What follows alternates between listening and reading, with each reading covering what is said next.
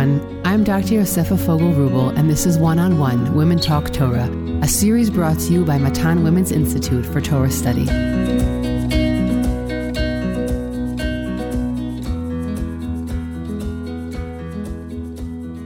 Welcome back to Matan's One-on-One Parsha podcast, where we spend about 30 minutes discussing deep thematic points about the Parsha. This week's episode is sponsored in honor of the 4th yahrzeit of Olga Issenberg, Alea Shalom. She was an Auschwitz survivor and made a new beginning in Miami, where she raised her family. If you would like to sponsor a podcast episode, please contact the Matan office via telephone or email me at podcast@matan.org.il. These sponsorships enable us to keep creating new content and are a meaningful way to mark both mournful and joyful occasions. Be in touch, and together we can come up with a way to meaningfully mark your occasion. This Breshit series is titled Chosenness and Choices.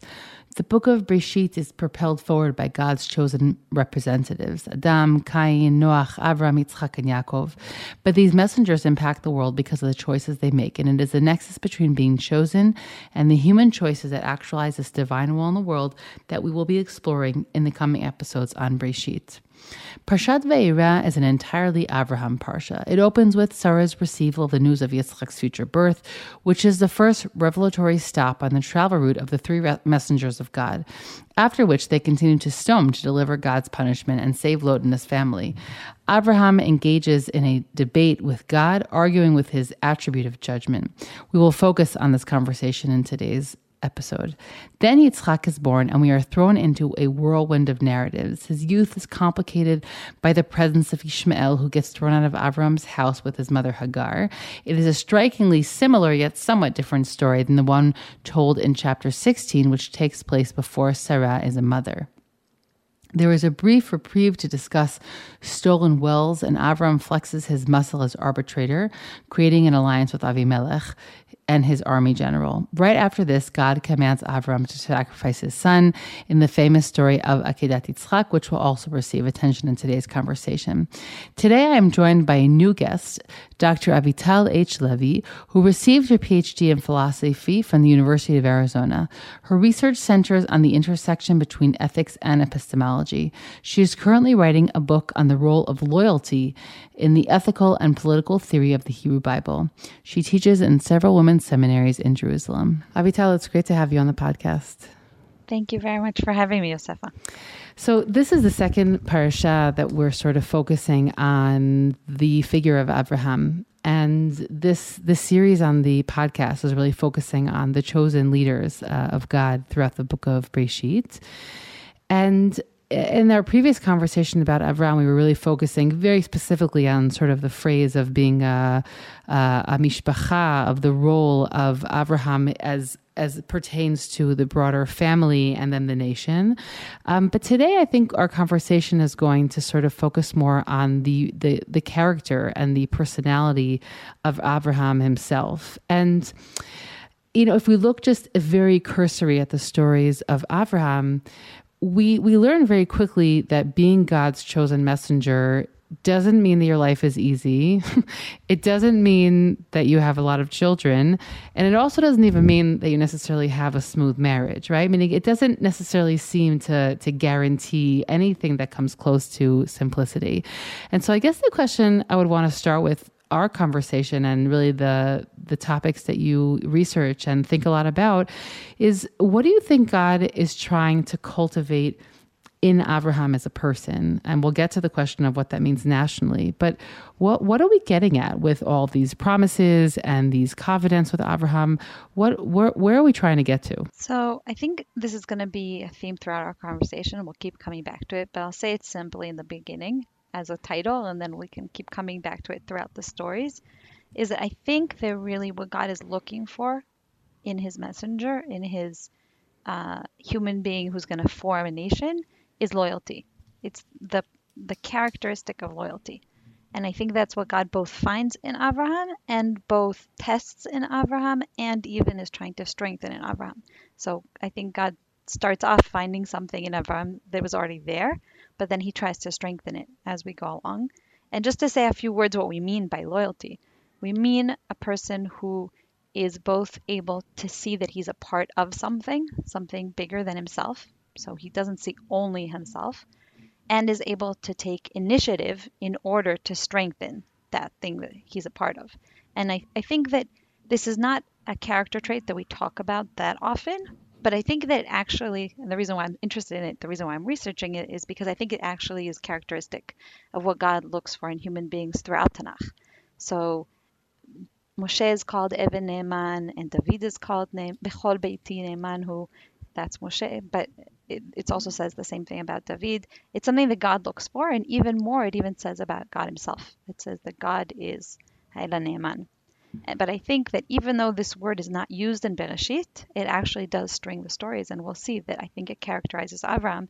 The first thing that I'll say that I think maybe we don't think of very often, but happens in Avram's stories before this parsha, is that Avram and Sarah don't have children for many, many, many years. And they have a promise from God that they will have children. And we don't notice, we don't think about it, that it was so common in those days to take on another wife. And that Avram doesn't necessarily have a promise that the son is going to come from Sarah. But he chooses not to take on another wife until Sarah is the one who requests it, of course. We know that story in the previous parsha. But Avram sticks by Sarah. He understands that their marriage is something greater than just his own future. He's looking to their joint and shared future. And his loyalty to Sarah is also an indication for his loyalty to God. God makes this promise, but it's 1 year after another, after another, after another. We can't even imagine decades that they're waiting for this child. And Avram is loyal to Sarah and he's loyal to God. And he says, I'm not going to give up on God's promise. God made this promise to me. I'm not going to budge. I'm not going to leave. I'm not going to give up. I'm not going to say I'm going to find some other God who's better and quicker at keeping promises. He holds on to this promise that God is going to fulfill his promise in the end. Right. It's almost as if Avram sort of intuits a certain intimacy, right? We've in previous years, perhaps even on the podcast, we've spoken quite a bit about how stories of two wives never really end well. Our first model of a relationship is one man and one woman. We have that from Adam and Chava. It's very clear that that's the proper paradigm, and everything else is a certain sort of aberration from the proper paradigm. But that is fascinating. I really never thought about that he's never the one who initiates that second relationship. He does, by the way, interestingly, right after Sarah dies, there's a whole list of Abraham's continued life, and that's an interesting piece in and of itself. But you're saying that his loyalty to God is sort of mirrored in his loyalty to his wife. That's what you're trying to say? Right. The reason why I'm calling it loyalty is because he's not willing to give up, and because even though it's hard to stay in this marriage and to stay in his relationship with God over the decades, he doesn't give up on it. He waits, and we'll see that he also takes initiative later in this parsha. Beautiful. Okay, so let's sort of explore this idea of the loyalty. We see in this parsha that God also views Avram as his servant who's a partner, right? As someone who's active in helping God make the world a place of justice. We see that in the story of Avram turning to Avram. God says, "Amichaseni me'Avram." I can't cover up from Avram. And we need to think about how dramatic this is. The God who created the whole world just at the beginning of Bereshit, he thinks that he can't hide something from a human being. And it's clear that he thinks this because he says, למען ידעתי ואשר ילמד את ביתו ובניו אחריו לעשות צדקה ומשפט. God knows that Avram is the kind of person who's going to be able to teach his children and his whole family for generations to build a whole society of justice.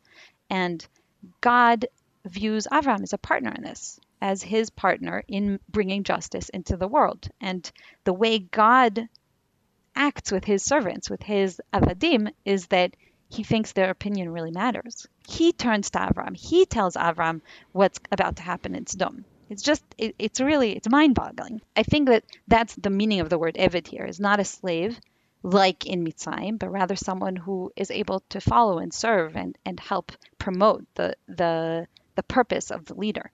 And God is the leader here. Why don't you take us through a particular story in our Parsha, and let's sort of understand how this loyalty, how this trait, as attribute of Abraham, it plays out.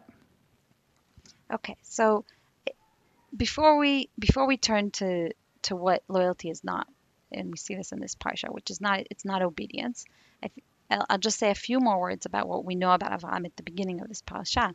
We see that he brings people into his home, and we have a tendency to imagine that Achnasat Orchim in Avraham's time is the same as our own. I think we're all learning from Avraham and we're all inspired by him. But we also are often hosting people who have their own home, who have a place to go, who have other options of where to eat. And what we need to understand about Avraham's Achnasat Orchim is that he's taking people under his wing. He's bringing people to join his family who, I mean, they don't live in a society where you have endless communities, where we have all these many friends and family. I mean, he's living in a world where there's war between different tribes, and he's bringing people to join his family and to come join his upcoming tribe. And it's interesting that there's a juxtaposition between Avraham and Lot's Achnasat Orchim. So we know that Chazal say that Lot learned his Achnasat Orchim from Avraham, but it's also important to notice the difference, that the Torah tells us what happens in Lot's house. When Lot brings Achnasat Orchim into his home, he's willing to give up his own daughters in order to save the lives of his guests. So it seems like the Achnasat Orchim is not, I protect everyone who comes into my house, I protect everyone who's under my wing and is part of my tribe, but rather I need to make room, or I need to show favor to these strangers, and therefore I'm willing to give up on some people who are in my home. And the Torah does not view this positively, right? We shouldn't be confused that it's striking that Lot's family falls apart once he makes this decision to sacrifice his own daughters for the sake of these strangers who he's bringing to his house. Well, so his daughters in some way get him back, right? Meaning they don't mean it as revenge at all, but there's obviously a very strong irony there, that those daughters that he might have been willing to give up end up involving him in something that is far beyond his will or conscious knowledge. Before that happens, Lot tells his son-in-laws, we need to leave this terrible place. He's trying to save his whole family, but his son-in-laws won't follow him, and his other daughters stay in Sodom. Yeah. And we can just imagine if his family wasn't falling apart in this way, if his family felt like he was looking out for everyone, and they really viewed him as someone who could lead the whole family out of Sodom, maybe the daughters who end up doing this incredibly horrific thing with him after they leave Sodom, maybe they wouldn't have acted that way if their family had all left together, right? So saying there was a crack there was a fissure there in the family structure to begin with. Yeah, because Lot thinks that Achnasat Orchim comes before defending his family, and he's willing to sacrifice his own daughters for the sake of these guests who he barely knows, then his family doesn't view him as a leader anymore. They don't view him as someone who's really looking out for the best of the family anymore, and they can't follow him out of Sodom. Therefore, he's left with only these two daughters, and the daughters have an experience of the whole world is falling apart. There's nothing we can do. There's no one we can turn to. There's no one who's continuing humanity, and they feel like the only option they have is to have relations with their father. But that's because their own sisters and their own brothers-in-law, and I don't know, maybe they were also children, were left in Sodom.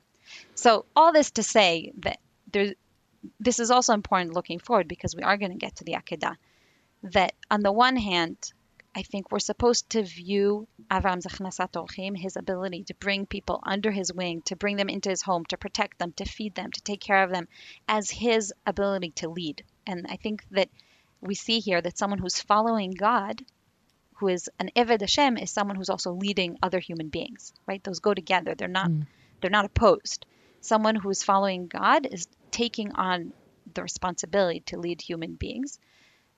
We also see how it fails. We see that it fails when a person like that, who's a leader of his own family, starts making choices where he's prioritizing other people over his family.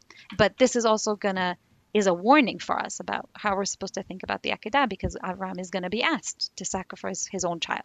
I mean, he's going to be asked to also choose between his children before that, right? We can't say that there weren't fissures within Avram's family, but Avraham himself was not happy with that, right? He has to be sort of pushed by his wife, because he didn't want to make that choice where he feels like he throws somebody out of the house. You know, he leaves somebody vulnerable. So I agree that does contrast with Lot, but in terms of the final product, we have a family that, of course, also has a certain degree of fissure, but but the difference I think is that the Torah makes it very clear that this was a divine will, meaning they needed to be separated. It wasn't that he was thrown out or cast aside or chosen over, but that this is part of the divine plan, that they not actually grew up together in the same family. Right. But I think that it's interesting that the Parsha sets things up for us in this way, right? That we first see what we're definitely not supposed to be. We're not supposed to be Sdom, and we're not supposed to be Lot, the way he acts in Sdom.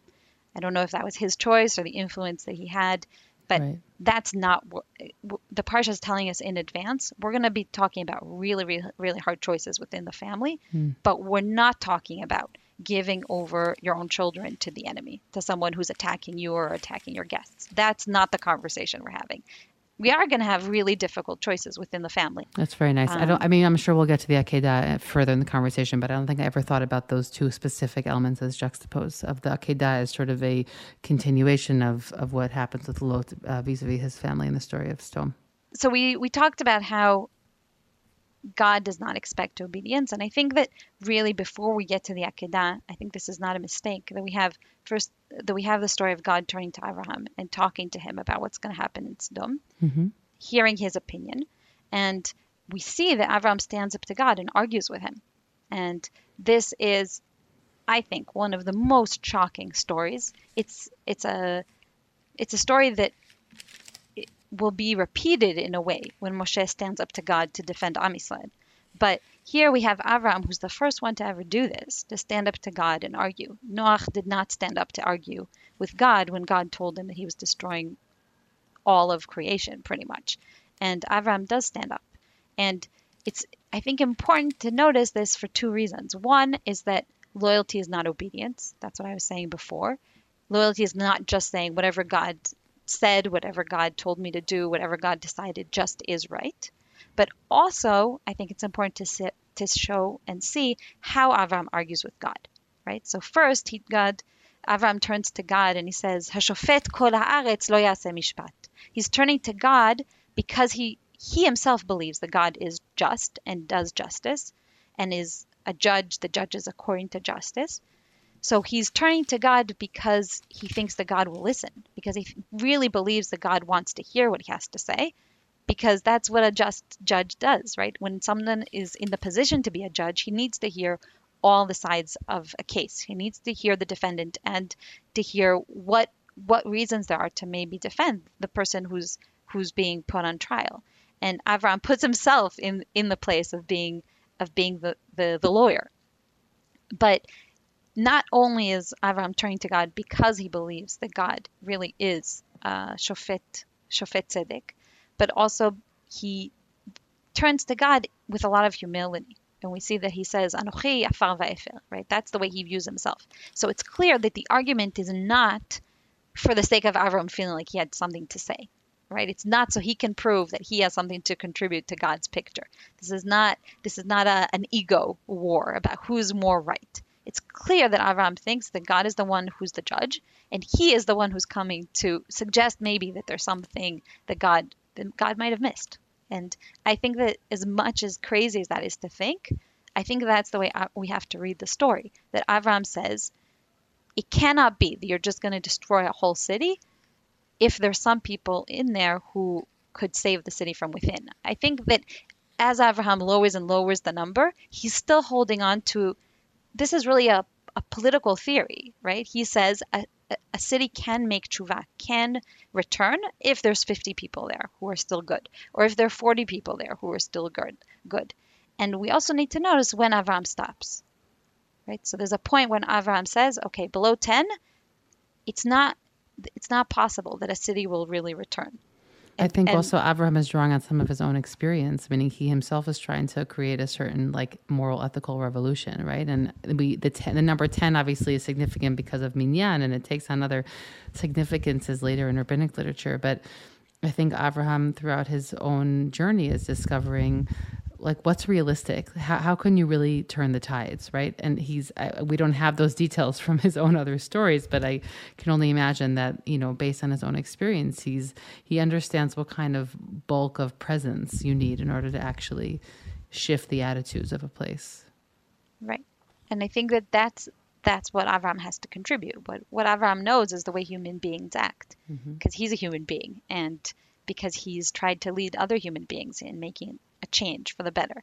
And he's willing to argue with God so long as he thinks that Sodom has really some way to return back and become good. He's not standing up to God and saying, justice is just save them, no matter what. Yeah. I think also one of the ways that you always see in that conversation in the 18th chapter of Breshit, that it was sort of, they're trying to get at a principle. The conversation seems to sort of like end in mid-sentence a lot of times. The last pasuk, it says, well, they get to the number 10, and then it just says, V'elech Hashem kasher kila daber el Avraham v'Avraham shav limkomo, that they each went back to their own places. And you kind of, I'm always thinking like, well, did they check if there were 10? I mean, like what happened in that moment? And I think it's at that moment after we get to the number 10, and then it's sort of, they just part ways, that you realize that they were kind of having more of a philosophical conversation than they actually thought that they were going to be able to implement this plan. I'm not saying that they didn't intend to look, but there's something in the way that the Tanakh presents it that lets you know that we're getting here to a moral principle, which, as you said, is a principle of justice while also dealing with the reality of humans. Humans need to be punished. There need to be consequences, because, it's not like they go right after and then start, counting heads in Sodom. It seemed very clear that Sodom itself was not going to be able to be saved, but that Avram was trying to whittle out a particular principle in his conversation with God. And I think I agree that this is one of the, I think the more morally significant passages probably in all of the Torah, when God also says, I want to partner with humans when it comes to morality, meaning ultimately you're the ones who have to live it out in the world. So I do want to hear what you have to say, but ultimately there has to be a stopping point, that if you're not going to live up to that, then I can't possibly, then this world won't be able to function. When Avraham is torn about what to do within his his own family, God tells him, Kol asher tomar elecha Sarah shma bekola. There's something that Sarah sees that you don't see, right? So Avraham has these two sons. He has Ishmael and Yitzchak. He followed Sarah in agreeing to bring Hagar into the family, and it was at Sarah's request that he had this son Ishmael. But things didn't turn out the way Sarah thought. I think she thought that she would be able to consider this son her own son and raise him as her own son. Yeah. And it didn't turn out that way, right? It's very clear that Ishmael's not under any guidance from Sarah. And as soon as there are two sons in the picture, then we find that Ishmael is mitzachek. And for some reason, we don't know why. That's either because of loves both sons and he can't imagine that one is mitzachek, or because he's just not willing to choose between them. But whichever one it is, Sarah is the one who makes the choice, right? She's the one who says we need to choose between the sons, and she makes a demand that the Ishmael will be sent away. And I think it's interesting that we were talking before about obedience, and you could think that here, when God says Kol asher tomar elecha Sarah shma bekola, you could think that really what God is saying is that you should obey whatever Sarah says. And it's interesting that before, when Sarah says to Avram, in the previous stories, when Sarah tells Avram to bring Hagar into the family, there God doesn't intervene. Right? Mm-hmm. There God doesn't say, oh, whatever Sarah says, Shema B'kola.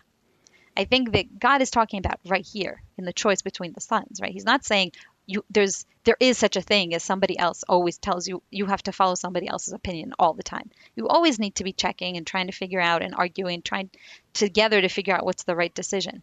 I think that it was a mistake, and that God thinks it was a mistake that Sarah brought Hagar into the family. But here, God definitely is coming out on Sarah's side, and he's saying there's something that Sarah sees about making a really difficult choice between your children and between Avram's children, and you need to listen to Sarah. Here, she sees what's going to bring continuity to your national effort, what's going to bring to really having an am that's going to be doing tzedakah mishpat, and she sees that having both Ishmael and Yitzchak in the family is not going to allow for that. We're very concerned about the persona of Am Yisrael at this moment, meaning the personality DNA. And again, we know that the commentator is trying to figure out what does it mean mitzachik, but at its minimal, it has to do with something that is not I don't even want the word serious, but it's not the line that God is trying to create. It's not the persona, and perhaps also the the occupations that he wants Am Yisrael at its root to be dealing with. I guess I always read that intervention on the part of God as just clearly letting us know how much Avraham didn't want to do this. But you're adding another layer, which is that, well, usually God suggests to his main chosen one that you should be in dialogue and be thinking and be critically thinking and taking into consideration. Here, I need you to just listen, right? And you're saying that that's not the go-to. The obedience isn't the go-to, and therefore, when we want obedience, God has to clearly intervene. If I'm understanding you correctly, that's the emphasis here. That because loyalty means something broader, it means being in dialogue and taking others into consideration. When God wants obedience, he has to be really clear and have a very, I would say, strong intervention on his part. I think there's also it's important to notice here that both Sarah and Rivka are the ones who understand who the son is, who can follow and continue the family. And that may not carry on to Rachel and Leah, because the choice there is not as difficult, and we don't see that. But it's very clear that both Sarah and Rivka are the ones who are making the choice. For Avram, it means he has to. For Sarah, it's easier because it's not one of her sons. For Rivka, it's going to be more difficult because she's choosing between her own sons. Yeah. So it's like she has to make Sarah's decision, but in Avram's place. I think you're right. Here, the Torah definitely suggesting that we're making a choice because of the personalities of the sons. And it's not the kind of choice that we saw before in Sodom, where we're sacrificing some people in order to save others. That's not the sacrifice that we're making here. That's not the story that's being told. Rather, if a family is going to have a certain tradition and is going to teach certain ways of life and is going to continue that tradition into the next generation, it really matters which of the children are committed to that and which children are not. Now, in our families, we're not in the situation that Avraham is in. We're not a single family in a hilltop surrounded by war, where the consequences of one child making different decisions is so extreme that we have to send them away, right? We're not in the situation that Avraham is in, but we definitely are faced often, I think, with these cases in which we have to make hard choices about how do we maintain a certain environment in our family. How do we maintain that people are both being moral towards each other and that they're keeping our tradition and keeping and living on that tradition? And I think that situation we can sympathize with, even if the drastic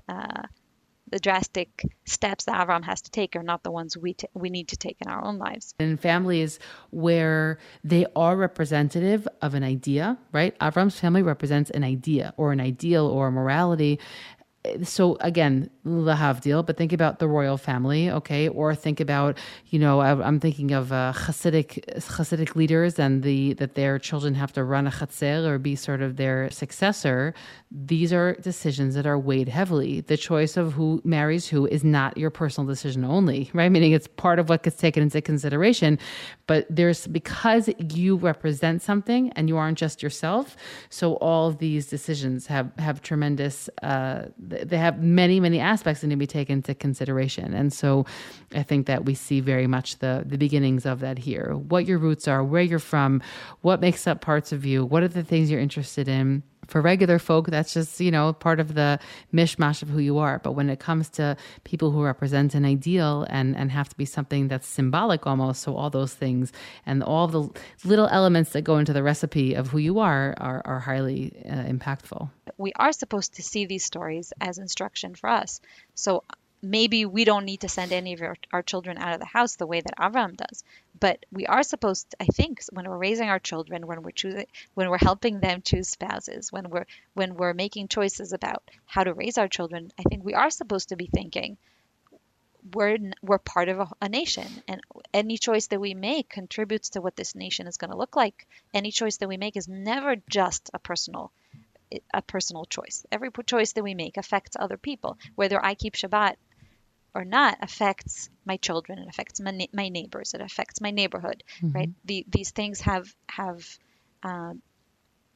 because every mitzvah they have ripple effect. They have a ripple effect of the world around us, and they help build up or pull down our tradition. And I think that it's really important because we live in a society that's super individualistic, and we are taught to think about what's best for me personally and focus on getting myself ahead in my career, in my marriage, or in whatever ways that we think about ourselves as individuals. But I think that actually the Torah's view is very different, is that yes, every individual matters. Every individual is B'Tselem Elokim, but every individual is also contributing to something or helping to destroy it, right? Those are the two options. That's what Avraham is arguing about with God. He's saying 10 people, 10 individuals, they can turn a whole city around. But they only do that if they tried to turn the whole city around, right? They don't do that if they say whatever, we can't affect anybody else. So I think that's the Avot's greatness, is that on the one hand, they're running their own family. They have a family just like anybody else. But on the other hand, they're able to see with perspective that their choices are going to decide whether there is going to be an שעושה צדקה ומשפט, an that is just or not. And they're trying to make choices looking into the future in that way.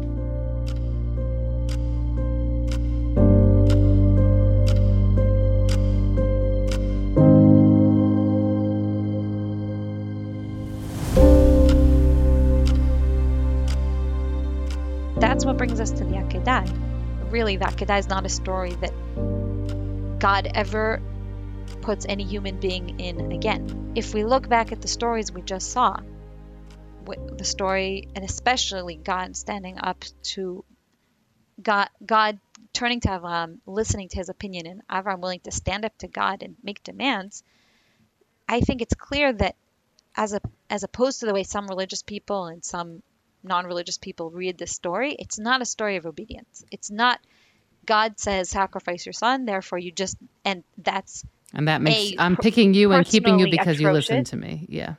Right. It's personally atrocious, and it's also morally atrocious, right? It's something that no God should demand, and of course a God who says that he's oseh tzedakah u'mishpat, how can he demand to sacrifice your own son and to sacrifice a human being who's innocent, who didn't do anything wrong, to just get up and kill him? I mean, it's just right. We're supposed to be shaken by it. We're supposed to think that this is incredibly difficult, both because God promised Yitzchak for so many decades, right? Avraham and Sarah are waiting for this one son for decade after decade after decade, and that was a test just as much as Akedah is a test, right? That was an nisayon, and they stood in the nisayon. And then God, at the beginning of this Parshat, God says, Ka'et chayav, right? I'm giving you a real date. There's going to be an actual date when you're going to have a son, and that son really comes. And Yitzchak births is a testimony, like it's a proof that look, we were right. We waited for God. We were ne'emanim to Hashem. We waited for God to save us, to bring us the son. In the end, He really did. Right, so it not only is Yitzchak an innocent person who you shouldn't kill for no reason, but also he is the symbol of the brit between Avraham and God. And obviously, there's also a really striking difference, and also in the story of Sdom, right? He fights back when it comes to destroying a city, and then it comes here to his son, and he doesn't say anything. Right? There's something really striking about that. It's almost that in the command itself, he understands. It's like when you tell your child something, and when they feel that there's room to debate, like they start debating with you. No, maybe we'll have 3 books, or no, well, maybe I'll come home at 11, right? Because they kind of felt. But if you in your allowance, or in your the way you spoke, I'll see you at 11, right? And then they know there's no way that they're going to be asking to come later. And so it seems that already in the way that God presents it to Avram is that Avram realizes that there is no conversation to be had here. This is not like Sdom where God was inviting him for a conversation. Here he is giving him a command. Now we'll have to unpack what that means in terms of obedience versus loyalty, but when he says to him, "Et bincha, yechidcha, asher ahavta, et Yitzchak v'chulei v'chulei," Avraham understands from that sentence that this is not a conversation starter.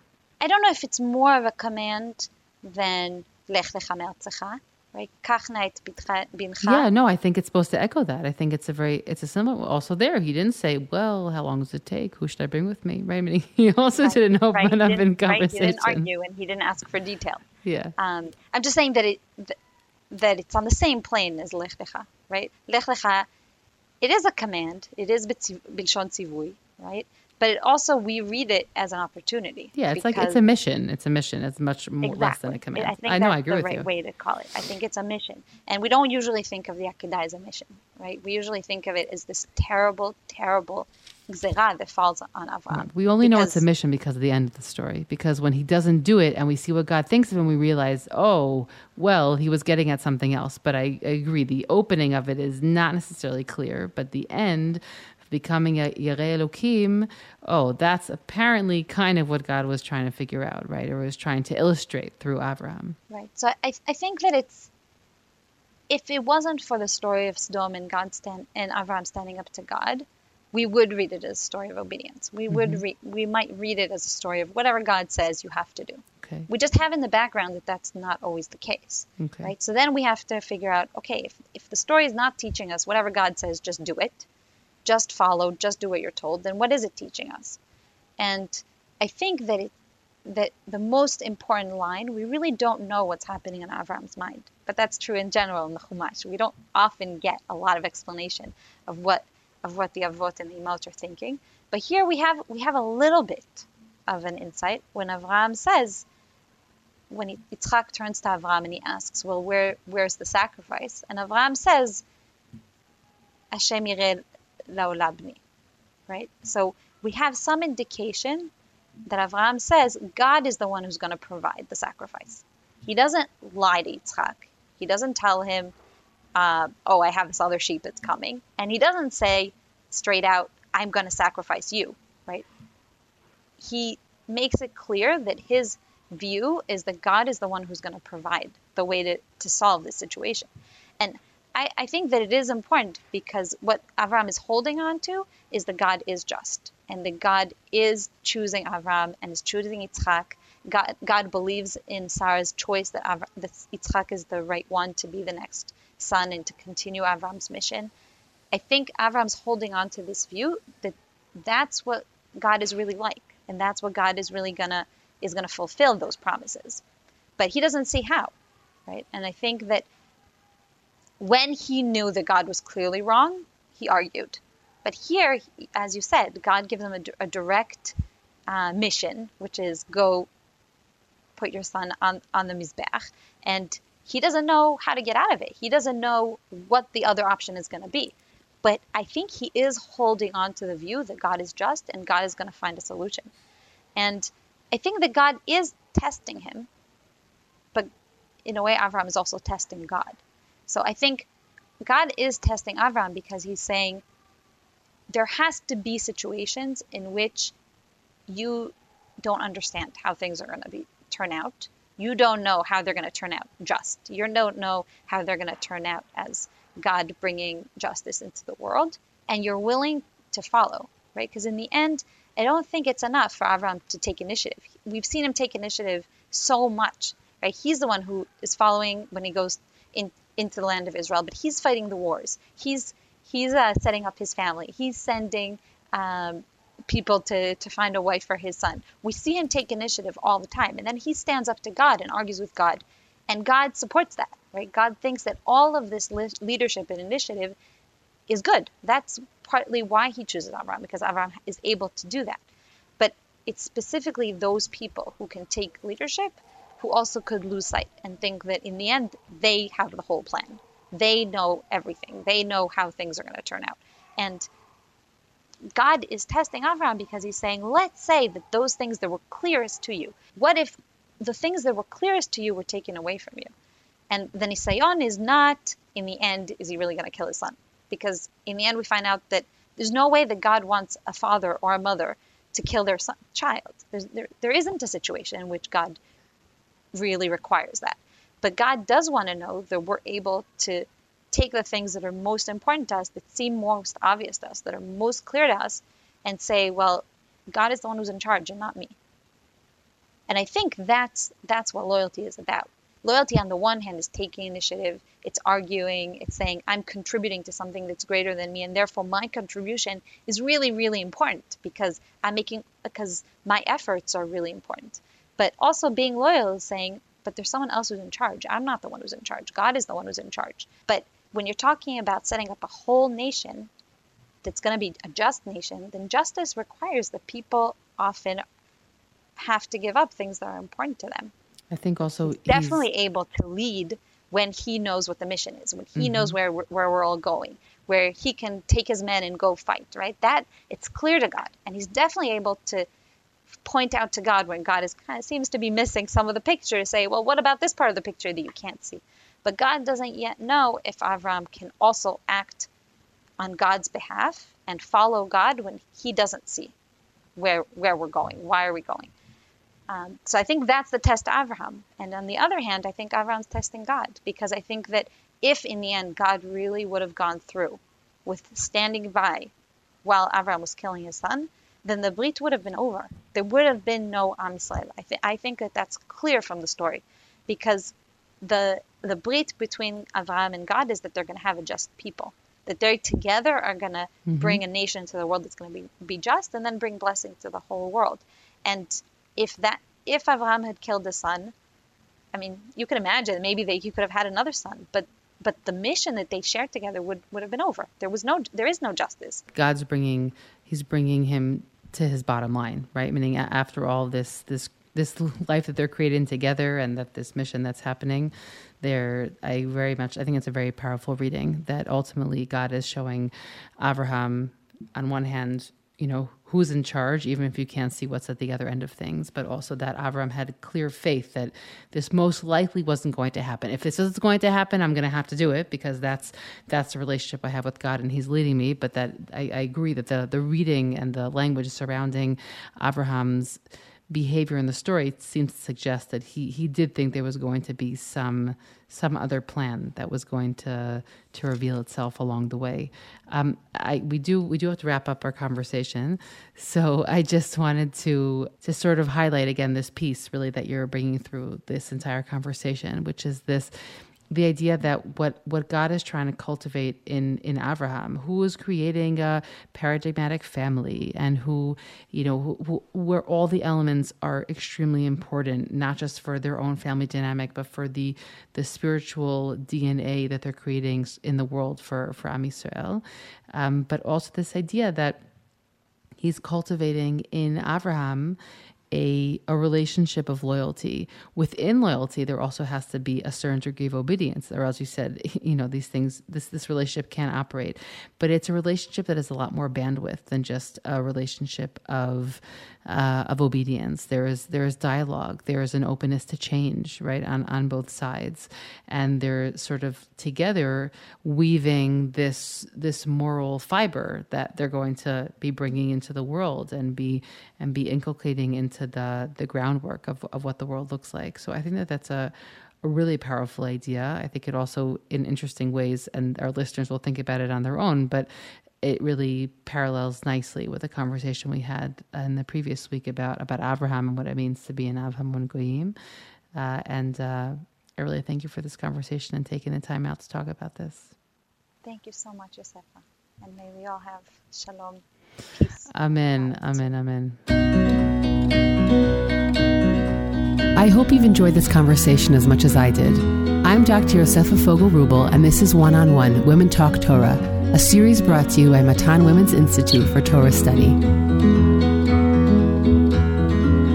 Please do One-on-One and Women's Torah Learning a small favor by sharing this podcast with family and friends so that we can reach new listeners. You can stream and download these episodes on Spotify, iTunes, Google Podcasts, SoundCloud, and Matan's website. Don't forget to leave us a 5-star review in the comments.